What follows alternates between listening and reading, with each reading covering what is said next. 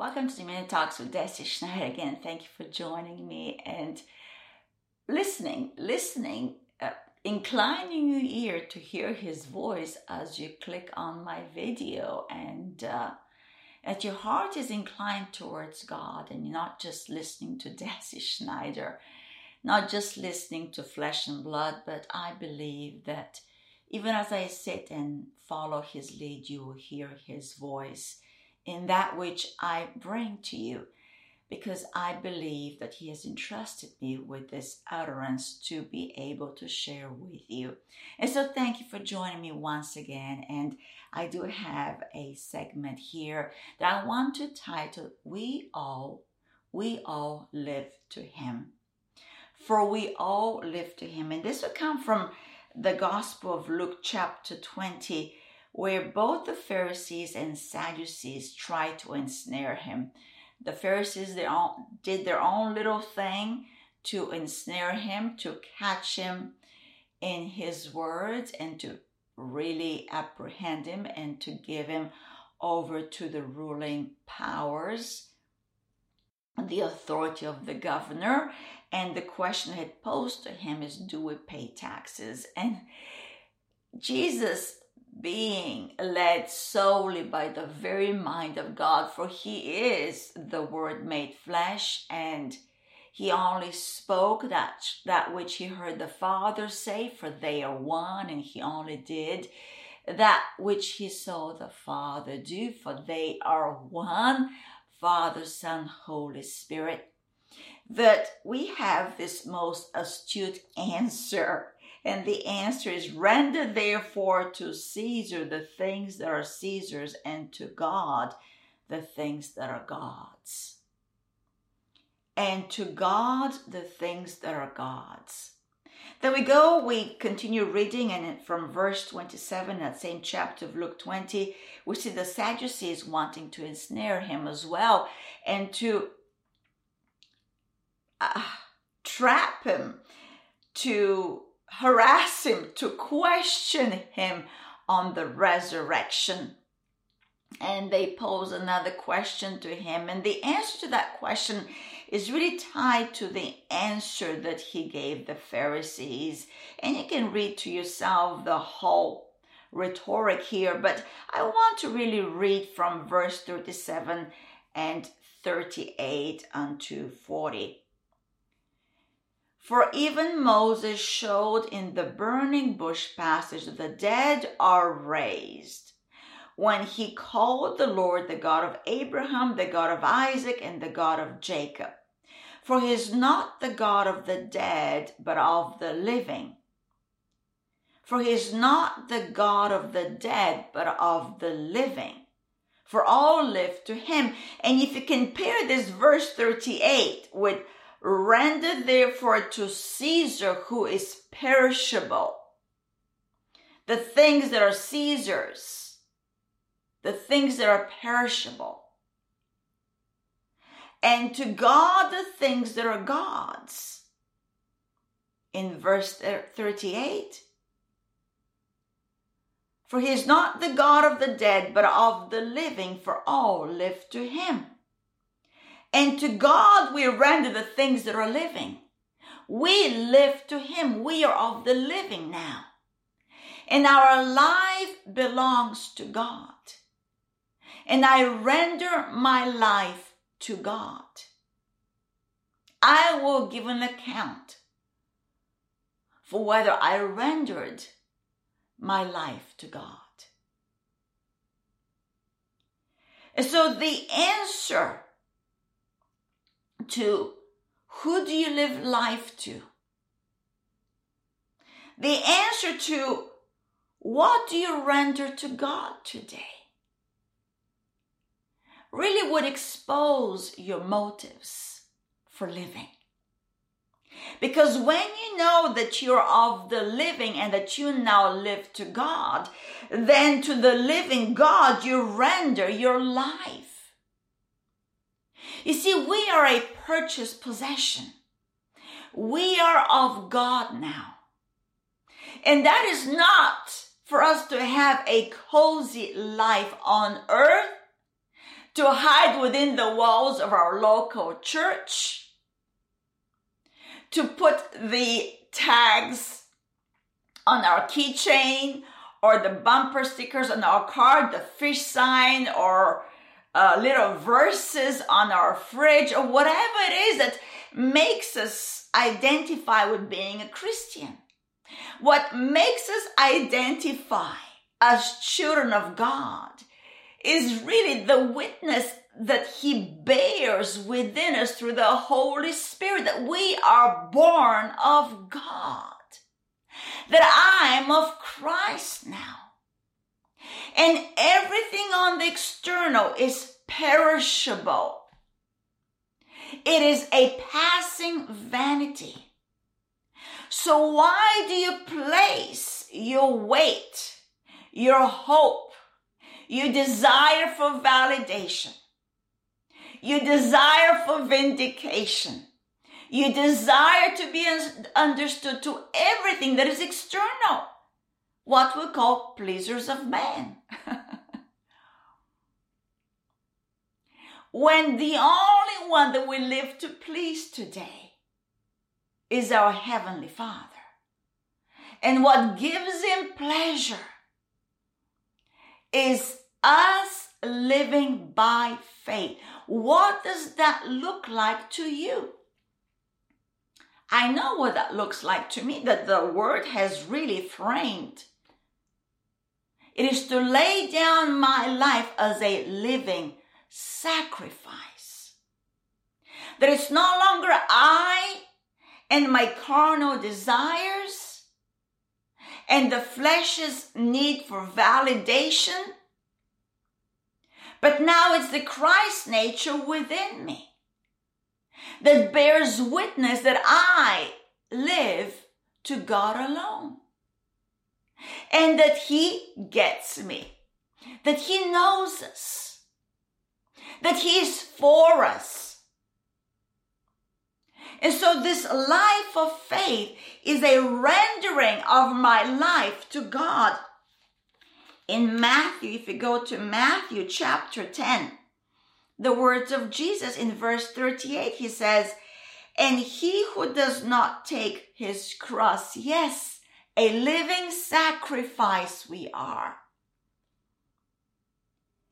"And he who does not take his cross and follow after me is not worthy of me." And that is not a life of pretense.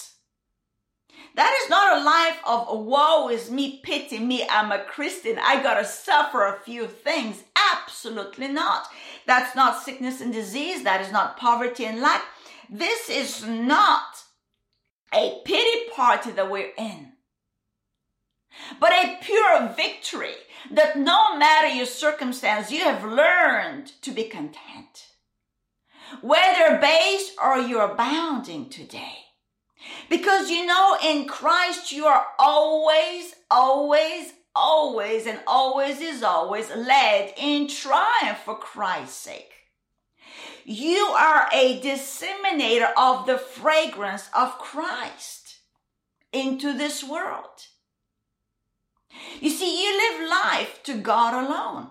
And this life that you live to God alone, God sees your motive. He knows your desires. Why you do what you do. Yep. And it's like the epistles Paul writes, don't be mocked. Whatever you sow, you shall reap. But that is a good message to us, because when we sow into the Spirit, out of the Spirit, we will what? Reap, gain, have eternal life. And how do we do that? By picking up the cross, which looks like denying my carnal nature, not yielding to the desires of my flesh, not being jerked around by the appetites of my flesh, but bringing into subjection every thought that is a rebellious thought against the knowledge of Christ in my life. of his will in my life. Because verse 39 in Matthew 10, Jesus says, he who finds his life will lose it. And he who loses his life for my sake will find it. This to me is the life of faith. It is the life where the reward is he himself. Where the reward is life himself. For we are now to render to God all things that are God's. And that we now live to him alone. And I love what 39, if we go back to Luke 20, verse 39 and 40 says, then some of the scribes answered and said, Teacher, you've spoken well. Verse 40, but after that, they dared not question him anymore. You see, the way you answer this question of who you live life to. Are you rendering your life to God today? Is a silencer to the carnal nature of how, when, where, why me? Because my life is not my own. I have been purchased with a great ransom, the very life, the broken body and blood of the Lord Jesus Christ. So that I have one desire, to live unto him. And that looks like running a race, beholding my master. The Lord Jesus Christ, who is the perfecter of my faith, the maturer of this Christ life within me, so that when I yield to his life, I give him full expression to live life through me. I love going back to the very last chapter of Luke in Luke 24, verse 38. What he said to his disciples. He said to them, why are you troubled? And why do doubts arise in your hearts? You see, when you're troubled, doubts arise in your heart. And so today you're not to trouble yourself, but you're to cast all your cares on him, because he cares for you, because you are his. You're not living your little old life here on earth trying to make it to heaven. You are already far above, and from this above place of citizenship in heaven, you are an ambassador, sent as Christ was sent into the world with this ministry of reconciliation to the world, to be reconciled unto God. And so today, Jesus, why are you troubling yourself? Why do doubts arise in your heart? Look at this. Look at how we'll not trouble ourselves. Verse 39, behold my hands and my feet, that it is I myself. Handle me and see. For a spirit does not have flesh and bones, as you see I have.